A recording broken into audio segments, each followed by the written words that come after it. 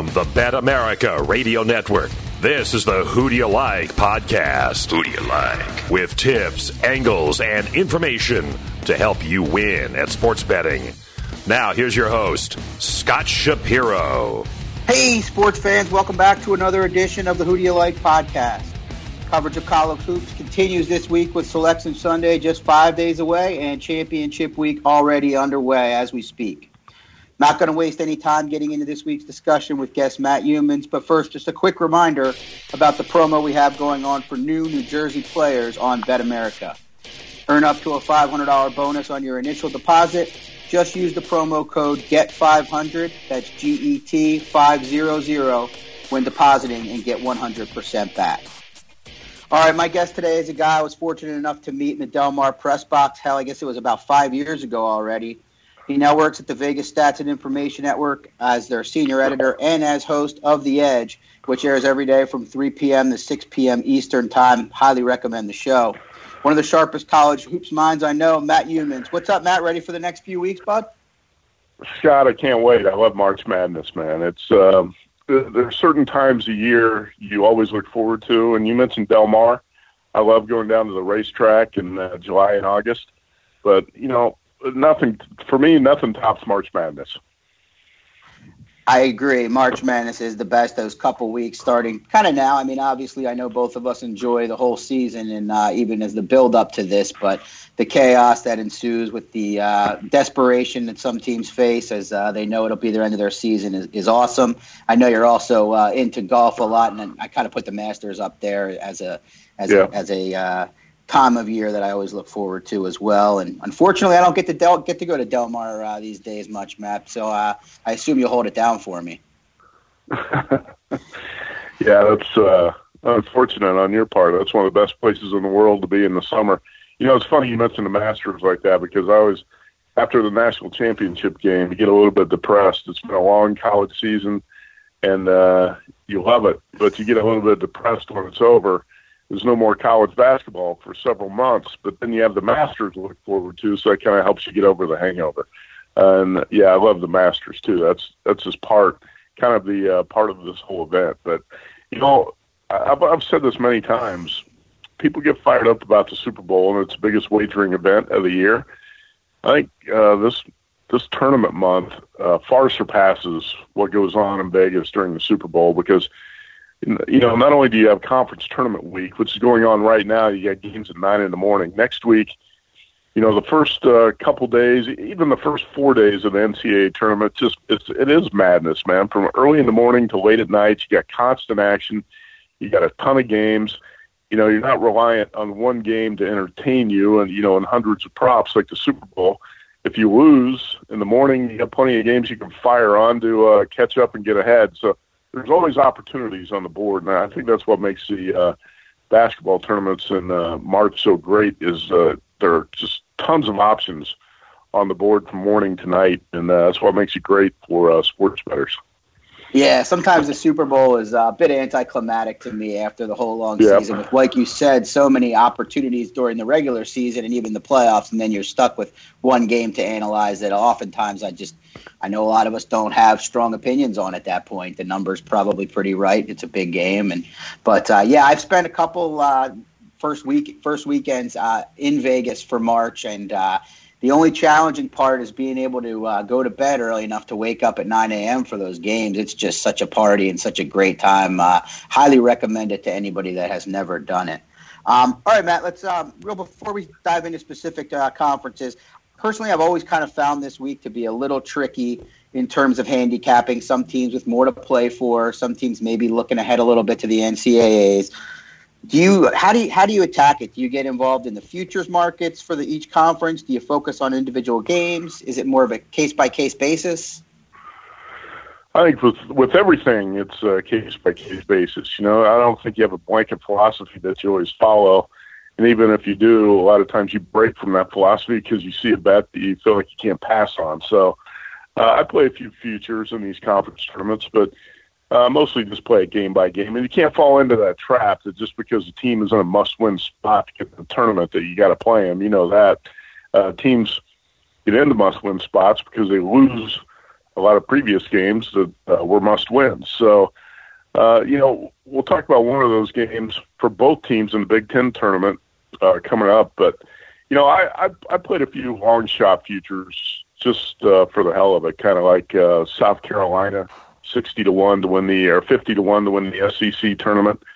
Penn State at 60-1 to win the Big Ten.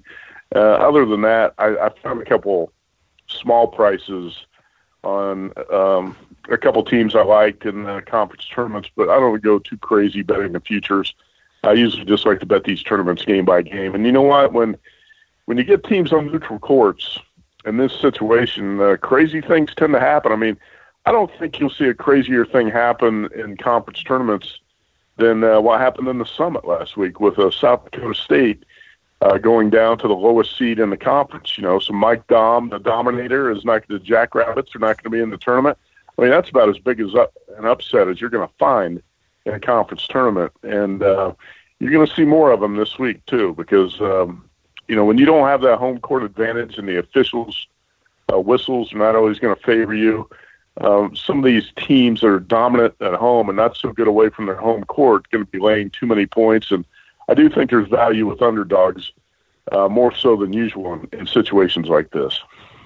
Yeah, like you said, a little bit of a bummer to not have the Dominator in there at that huge upset. Yeah. And on the positive, though, I am kind of looking forward to by March, I'm usually pretty tired of the home court advantages and the whistles that seem to persist in these big conference plays. I mean, as a Wisconsin fan, we get it at home, and then you go on the road, and I remember the Indiana game specifically. It felt like every call, every whistle favored the Hoosiers in that game. But yeah, looking forward to it. And like you said, it's tough for me to get too excited about betting favorites in this scenario because of all the variables. Let's dive into the ACC, Matt. Already underway in Charlotte as we speak here. Big game between Wake Forest and Miami. But the big news is obviously Duke is likely to get back Zion Williamson, it appears. However, they will be without Marquise Bolden, due to a knee injury, it appears. It looks, the way the betting market's shaping up, it looks like obviously it relatively is a three-horse race, as one would expect, with three of the best teams in the country. Duke and Virginia the favorites, and then North Carolina a little far behind them. Do you see any value in wagering on any of these teams to win the tournament, or anyone to try to beat these teams, or is it kind of a pass for you in terms of the futures market? You know what? ACC is kind of a pass for me, and Zion Williamson's return is obviously going to be hyped in the media. But I think it's a lot to ask him to go from 0 to full speed right away. And you would think his minutes got to be somewhat limited when he comes back. The team still has to adjust to Zion's presence on both ends of the floor. So it's not going to be like business as usual. Like, things are normal when he comes right back. So I think people might expect a little bit too much of Duke as soon as Zion comes back. We might not see, Duke play at its best until next week in the NCAA tournament. So I'm going to temper my expectations for Duke even when Zion hits the floor again this week. I don't really want to play any futures in the ACC. I mean, Virginia is a 6-5 favorite. You can't bet that. North Carolina is at 7-2. If Carolina wins this tournament, it's going to have to beat Duke for the third time, and it's going to have to probably upset Virginia in the title game. And Carolina has not had much success at all against Virginia recently. So I can't make that bet either. I'll give you one team I think is interesting. And I'm not saying Louisville is going to win this whole thing, but at 30-1, and maybe in a game-by-game basis, you take a look at Louisville, because what other team in the country is really capable of doing what the Cardinals did this year? They won by 21 at North Carolina. They were up 23 at home by Duke, and everybody knows how that lead was blown. But still, it's quite an accomplishment to beat Carolina by 21 on the road, to lead Duke by 23. And also at home, Louisville was up 10 at the half on Virginia before getting blitzed in the second half, 37-15. And the Cardinals were actually pretty competitive against the Cavs in Charlottesville last week. So, if Louisville won this tournament, I would not fall off my chair like I was shocked. I don't expect it to happen, but I think that's one team you can look at in the pack there and say, if there's a surprise in the ACC, that might be the team. Yeah, great points about them being competitive against the big three teams in there. You mentioned the Virginia game that just happened at Virginia. No one gave them much of a shot, and they were in it down to the stretch. Obviously, we know that, like you said, Louisville's had a hard time closing games. Maybe even if they're not playing in a future scenario or on a money line, if they get to that point, definitely worth taking the points. Should be pretty solid number, right? I mean, against no matter who they play of the big teams. I think they're in the Duke, North Carolina part of the bracket, if I'm not as a 7 seed, if I'm not mistaken. I think that's the case. If I recall the ACC bracket, it's just something to keep an eye on, something to consider because. Louisville's got the potential, obviously, to make a run in this tournament, knock off, one or maybe even more of the big three. I mean, if you watch those games this season, it's not like Louisville was outclassed by those opponents. And Chris Mack's one hell of a coach. Despite those late game collapses, against Duke and Virginia, I still think this team is dangerous. Yeah, I absolutely agree on Chris Mack. I happen to be here in Louisville, as many of you know, and they have a lot to look forward to with him. Totally overachieving this year, a huge freshman class next year, especially given the circumstances he walked into. So, definitely a lot to look forward to. I wanted to give Syracuse a look before that Clemson game just because of the Boeheim magic in the past, and they have some things going for them. They really spit up on themselves for 40 minutes in that game at Clemson. I thought they were a good play, getting 5 points in that game, and Clemson was terrible in the first half, and just hard. That offense really does struggle at times. Very unimpressed with Howard of late, and so I'm with you, Matt. On Virginia's a team that I've never really been too heavily involved with in terms of betting on a futures situation, but this year I think this is a different team with DeAndre Hunter, with the offense as good as it is. Is that a team that you give a shot to win it all? I mean, I know they're not a huge price by any stretch, but a lot of people look down on them, especially after losing in the first round last year to UMBC. Oh, there's no question Virginia can win the whole thing. I mean, a lot of people doubt the Cavs because, the flops they've had in March in the past, and specifically last year against UMBC when they got upset by the Retrievers. But, you've got a Virginia team that's number 3 in the nation in defensive efficiency, and they're much better offensively than they have been in the past. A lot of people tend to forget that DeAndre Hunter was out last year in that first round upset. And, when you look at Kyle Guy, Ty Jerome, and DeAndre Hunter, and what those guys can do on the offensive end, in addition to how great this team is on the defensive end of the floor, I think this is Tony Bennett's best shot to get to the Final Four. And in fact, if the draw is somewhat fair, I don't see how Virginia doesn't at least get to the Elite Eight and have a crack at the Final Four and could win this whole thing. I mean, I'm not as skeptical of Virginia as some people are just because of what's happened in the past. This is a different team. I think these guys will play with a little bit more of an edge because of what happened last year, the embarrassment of losing in that first game. Man, don't forget, before Jay Wright won his first title at Villanova, there were a lot of people who thought that Jay Wright was a big-time underachiever in the postseason, and they were very unhappy, with his postseason track record. Then all of a sudden the guy breaks through. Once he gets over the hump, he wins 2 titles in 3 years, and he's a genius. Well, Tony Bennett's a genius. He's just had some bad luck in March, and his teams haven't been good enough offensively. This team's good enough offensively. So, of course, I give Virginia one hell of a shot. Sounds like we're on the same page there. Well, let's move to the Big Ten, Matt. Tournament starts in Chicago on Wednesday. A couple big pieces of information. Michigan State looking to get back big man Nick Ward after being out nearly a month with a hand injury. Little less important, but important in terms of bubble teams. Ohio State gets back big man Caleb Wesson after being suspended for 3 games for an undisclosed violation of the athletic department policy. Michigan State has I've doubted them a couple times this year, Matt. They're and they've proven me wrong. Cassius Winston is one hell of a player, and what they did to Michigan over that last 12 minutes on Saturday really turned my head. Now getting back Nick Ward. Do you see value in trying to beat Michigan State in this tournament as the plus 170 favorite, at least on Bet America, with any of the teams, Michigan, Purdue, Wisconsin, Maryland, even Indiana, or any of those teams, or are they just too much for you to take on right now? Well, I mean, it's a cliche, but I do think this is somewhat of a wide-open tournament because I don't think Michigan State's that dominant of a favorite.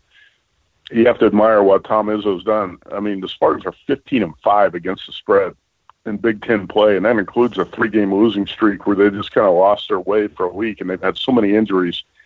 I mean, that's an incredible accomplishment considering how shorthanded the Spartans were to cover 15 of 20 games and win 16 straight up in the Big Ten, share that regular season championship with Purdue.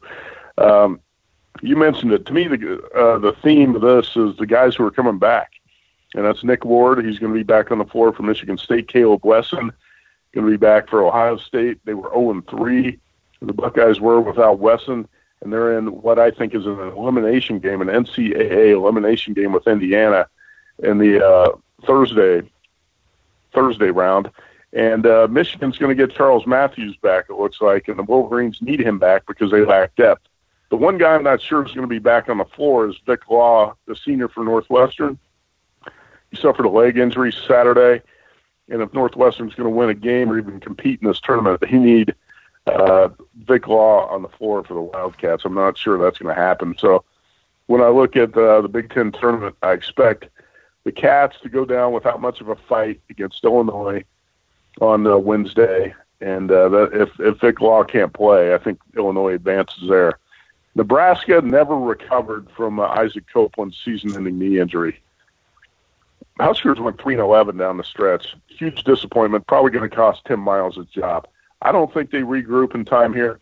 If you look at the way Rutgers has played down the stretch, pretty impressive. And I think Rutgers takes out Nebraska in that other game on Wednesday. So I've got Rutgers and Illinois advancing in the bracket.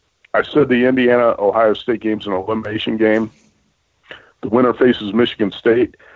I'm going to give the edge to the Hoosiers here. Believe it or not, they come in hot. They went through that 1-12 stretch, but they've won 4 in a row. And Juwan Morgan's played really well down the stretch, and some other guys have stepped up for Indiana. So I'm going to go with the hotter team, and I'm going to say Indiana moves on to play Michigan State, and that's going to be a double revenge game for the Spartans. Yeah. So, it's hard for me to picture Indiana beating Michigan State 3 times. So I'll say the Spartans move on there. In the bottom half of the bracket, I think it's the team that's most interesting to me is Penn State, because I think Minnesota's in the tournament with that upset of Purdue last week. I think that got the Gophers in, so the pressure's kind of off. Penn State started 0-10 in the Big Ten, Scott, and finished 7-13.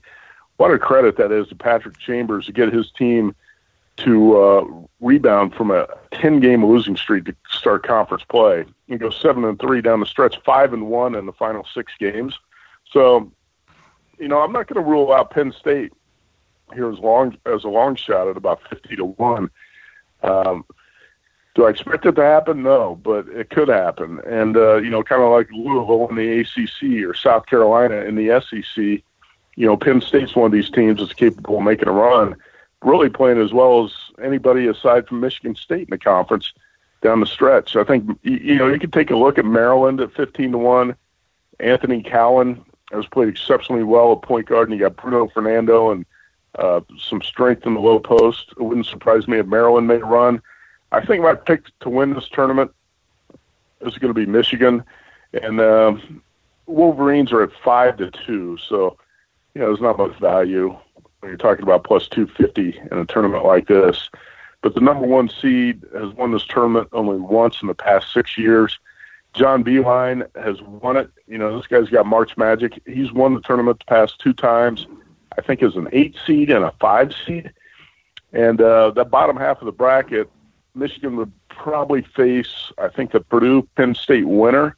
Yep. And I expect Michigan to win that and move on to the championship game. So I lean to Michigan as my pick to win the Big Ten. You speak of Penn State very highly, and as you should. Like you mentioned, Patrick Chambers, the fact that I've heard rumors that they might not want to bring him back is absurd to me when you have the bad luck that they had to start the year. And they've got Lamar Stevens, who didn't make the first team All Big Ten squad, but he's as good as just about anyone other than maybe Cassius Winston, in my opinion, a go-to guy that can carry them, and if in tight games make plays and score big hoops. So definitely I see them at plus 4,600 on Bet America. You said maybe 50 to 1 you got in on, or even higher. So definitely, I wouldn't be doing my audience who maybe has a few more Wisconsin Badger fans in it than most. The service without asking you your opinion of them. I know my thoughts. You give Wisconsin any sort of chance either in the tournament or in this tournament? Oh, yeah, definitely give Wisconsin a chance. It's, with the way Davison and Trice can shoot, and then you got Ethan Happ, who I think is one of the smartest, craftiest low-post players I've seen in the Big Ten in a long time. He's got exceptional footwork and intelligence. I would be surprised if Wisconsin, doesn't have a good showing in this tournament or the NCAA tournament. I don't think the ceiling is exceptionally high for this team in the NCAAs, but Wisconsin, I think, Scott, is number 5 in defensive efficiency in the nation. Is that right on KenPom? Yeah, number 4 now, actually. Yep. Okay, so any team like that's good on the defensive end of the floor, I certainly give the Badgers a shot to do something. They got veterans and they defend, so the Badgers definitely have a shot. That's why I say the Big Ten is kind of a cliche, but to me it's kind of a wide open conference. There's only 2 or 3 teams you look at and say they can't win it. Yeah, I mean, I see a lot of positives for the Badgers. My concern, having watched them closer than anyone, being an alum, is the foul shooting is just so horrendous that in close games, I just don't trust us to win. Even though we've had some good success, but when you shoot as poorly as we do from the free throw line, you're just playing with fire. We are, let's see, I lost the stats here, free throw, but we're in the bottom. I mean, it's very surprising for a Wisconsin team to be so poor, but we're 334th in the nation in free throw shooting, which is pretty pathetic and tough to get by. I said all those nice. Go ahead, sorry. I said all those nice things about Ethan Happ, but man, he can't make free throws. And he struggled a little bit down the stretch. I know it hasn't been noticed as much by the national media, but he was absolutely dominant for most of the season. And he still is who we run the offense through, and he commands so much attention. But he's turned the ball over more, and he's not making quite as many shots. I don't know if he's tired. Hopefully he could get rejuvenated with this little bit of an extended break. But he hasn't been quite the same player, in my opinion, over the last 5 or so games. All right, let's go to the Big 12. Matt starts tomorrow in Kansas City. Kansas will be without Gerald Vick, who will not return to the team from a leave of absence. And the big news to me is Kansas State, who's the second choice in this tournament. Dean Wade appears doubtful now because of discomfort in his foot. And boy, did this team really kick it in when Wade came back. They were an average team at best, it seemed like, in the conference. Obviously played good defense, but struggled to score. And then Dean Wade came back, and they really took it to another level. Texas Tech, the significant favorite, and deservingly so. Do you see any value here in terms of the Big 12 tournament futures? I do not like Kansas State for the exact reason you just mentioned. Dean Wade's foot injury is a huge deal. That's not a very good team without Dean Wade's mediocre team. And I think that could clear the way for Iowa State, believe it or not, in the top half of that bracket. So I'm looking at Iowa State, maybe Texas Tech, a rematch of what we just saw on Saturday when Tech clinched a share of the Big 12 title by winning in Ames. That might be your Big 12 championship game. I mean, Texas Tech is number 1 in the nation in defensive efficiency, ahead of Michigan and Virginia and Wisconsin. But, that team's really improved on the offensive end of the floor. Jarrett Culver he's become an elite go-to scorer. I think he was named Big 12 Player of the Year over Dedrick Lawson of Kansas. And you got Moretti and Matt Mooney, who really support Culver on the offensive end. Raiders have scored 78 points or more 7 times during their current 9-game winning streak. And I love Chris Beard. My handicapping, a lot of times, I get sometimes infatuated with certain coaches like John Beilein. And Chris Beard, the last 3 years or so, has been a guy I think is on the short list of the best coaches in the country. And the way his team defends has to impress you. And the fact that they're so much better now on the offensive end of the floor, I think Texas team that could possibly make a Final Four run with the right type of draw. I think Kansas has a low ceiling. Udoka Azubuike went out. You take a 7'1", 280-pound center out of the equation, that's certainly going to cause some major problems. And Lawson's doing all he can. I mean, the guy averages 19 points and 10.5 rebounds a game, but he's the center of attention in a four-guard lineup. And without LaGerald Vick, I just can't see Kansas doing too much. Now, the Jayhawks face Texas on Thursday, and the winner of that would probably play Texas Tech. Kerwin Roach is going to be back for the Longhorns in that game. I would still have to favor Kansas to win that game and move on to play Tech, but I just cannot bet against Tech, Scott. I like this team a lot. I've got a future on Tech to win the whole thing. I think Iowa State, about 7-2 odds, has got a good chance to come out of the top of that bracket because of Dean Wade's injury if he does not play. But I'm going to go with Texas Tech at plus 160 to win this tournament.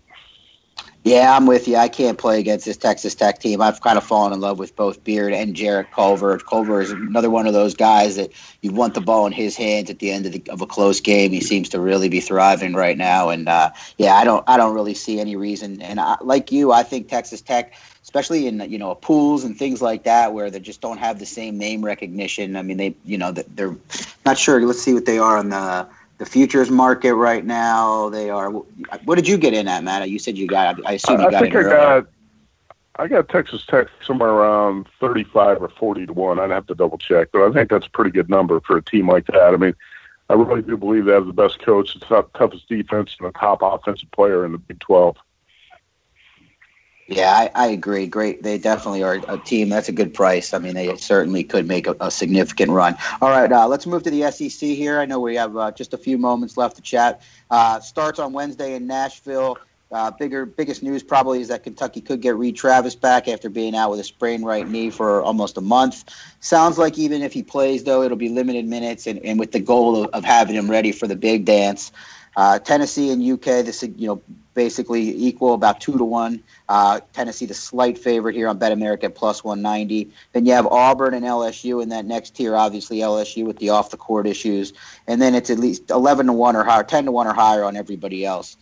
Is it worth taking a shot here against Tennessee and Kentucky with a longer shot, or is this kind of another stay away, or maybe just play the games individually? Well, like I mentioned before, I did take a shot on South Carolina. Oh, yeah, that's right. Sorry. And I read that A.J. Lawson has a chance to come back for the Gamecocks this week, and if they're going to win this tournament, they're going to need him on the floor. Chris Silva can carry Carolina a long way, but I think their potential is limited without A.J. Lawson. But if he comes back, Carolina could do it because in the top half of that bracket, I don't think many people realize this, Scott, but South Carolina is the number 4 seed in the SEC, and that's a team that's 16-15. So they've really played better in the second half of the season under Frank Martin, who's another coach I like a lot. But, on the top of that bracket, I think LSU is extremely vulnerable as the top seed because of Will Wade's suspension and everything that's gone on in Baton Rouge. I kind of feel like that's the beginning of the end for the Tigers. They won the SEC, but I don't think they're going to win this tournament. I would look at maybe Florida at 15 to 1, maybe making a run, or South Carolina at 50 to 1 to come out of the top half of that bracket. And then the bottom, Tennessee and Kentucky, fight it out. And if Reed Travis is not back, we saw how Grant Williams was able to have his way in the low post against Kentucky when Travis was not on the floor in that second meeting in Knoxville. I'd have to give the Vols the edge if Reed Travis is, his minutes are limited or he's not able to play in this tournament. So that's kind of the way I look at it right now. Before we know for sure what Travis's status is, I think I have to give Tennessee a slight edge over Kentucky. I like Tennessee a lot in that second meeting because Travis is not going to play and Grant Williams delivered. And I think it might be more of the same when these teams meet for a third time if Travis does not play. Yeah, South Carolina really, like you said, kind of under the radar. They're a team that we're not really talking NIT at this point, but I've kind of kept that in the back of my head for the last couple of weeks. They kind of made a run where it looked like they were maybe getting on the bubble, and then they lost 3 in a row, 2 of them on the road, and then the tough loss at home to Alabama in late February. But Frank Martin, like you said, one of my favorite coaches as well. Tough nose. You know they're going to play hard. I think if they don't win the SEC tournament, they're going to be in the NIT. I think it's a team to take a look at, maybe ride a little bit in the National Invitational Tournament. One other team, though, Matt, that I've kind of fallen in love with a little bit for what they are, at least. Team picked for last place. Coach Kermit Davis today gets the SEC Coach of the Year. What do you think of Ole Miss? Do you give them a shot to win some games, or you think they're just too limited on the front court? No, I give Ole Miss a shot. That was not one of the teams I had considered playing in the futures, but that didn't mean Ole Miss doesn't have a shot. It's I was looking at Tennessee and South Carolina more. I thought Ole Miss kind of peaked a while ago and hasn't played its best basketball recently, so I was kind of looking in a different direction. But no, you could be onto something there with Ole Miss. It's just not the team I was highlighting there. Yeah, they kind of fit that profile that with Louisville almost with me. They've played a lot of the top teams very close and taken some tough losses, and I just love their three guards that they have there are really, really strong and can make plays down the stretch. But I am a little worried about them up front. They don't quite have the horses to compete with some of these other teams and even in the tournament. All right, before I let you go, Matt, I really appreciate you joining me. Just obviously we're thinking conference tourneys this week, but the big dance is what's on most people's minds. Do you have a team that you like to win it, maybe, and a sleeper or two that you can give the folks before we're done here? Well, before you see the bracket, I think it's always tough to say that stuff. I always like to make those predictions more when I see how the draw comes out on Sunday night. But obviously, in an early game, I've talked about this team for 2 months, and it's not a secret anymore. So I can't call Wofford a sleeper, but about 2 months ago I said this is the type of team that could, be a 10 or a 12 seed and win a first-round game and maybe win 2 games and reach Sweet 16 because they have experienced guards who can shoot the three. They got, I think, their top 4 scorers all shoot better than 38%. 3 of the top 4 shoot better than 42% from three-point range. But, Wofford's not a secret anymore, so some of the value is kind of lost. And that Cinderella type of team. Aside from that, I did like Washington a lot, but the Huskies really faded. Sometimes, Scott, a team peaks too soon or clinches a conference too soon, and I think that might have been the case with Washington because the Huskies went 2-2, and they were lucky to have that record in their final 4 games. And this seemed to have lost their edge.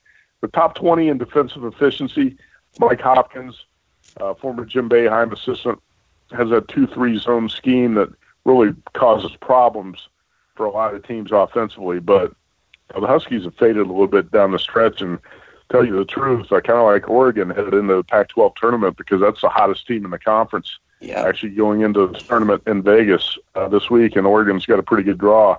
Let's see. I like Texas Tech a lot still. I think Tech can be a Final Four team. We talked about that, so I won't go over much. But my pick to win the whole thing, Scott's going to be the team I had power rated number 1 when the season started. And now that Killian Tilly's back on the floor, and he hit 3 threes last night for Gonzaga in the West Coast Conference tournament game, the Zags back to full strength.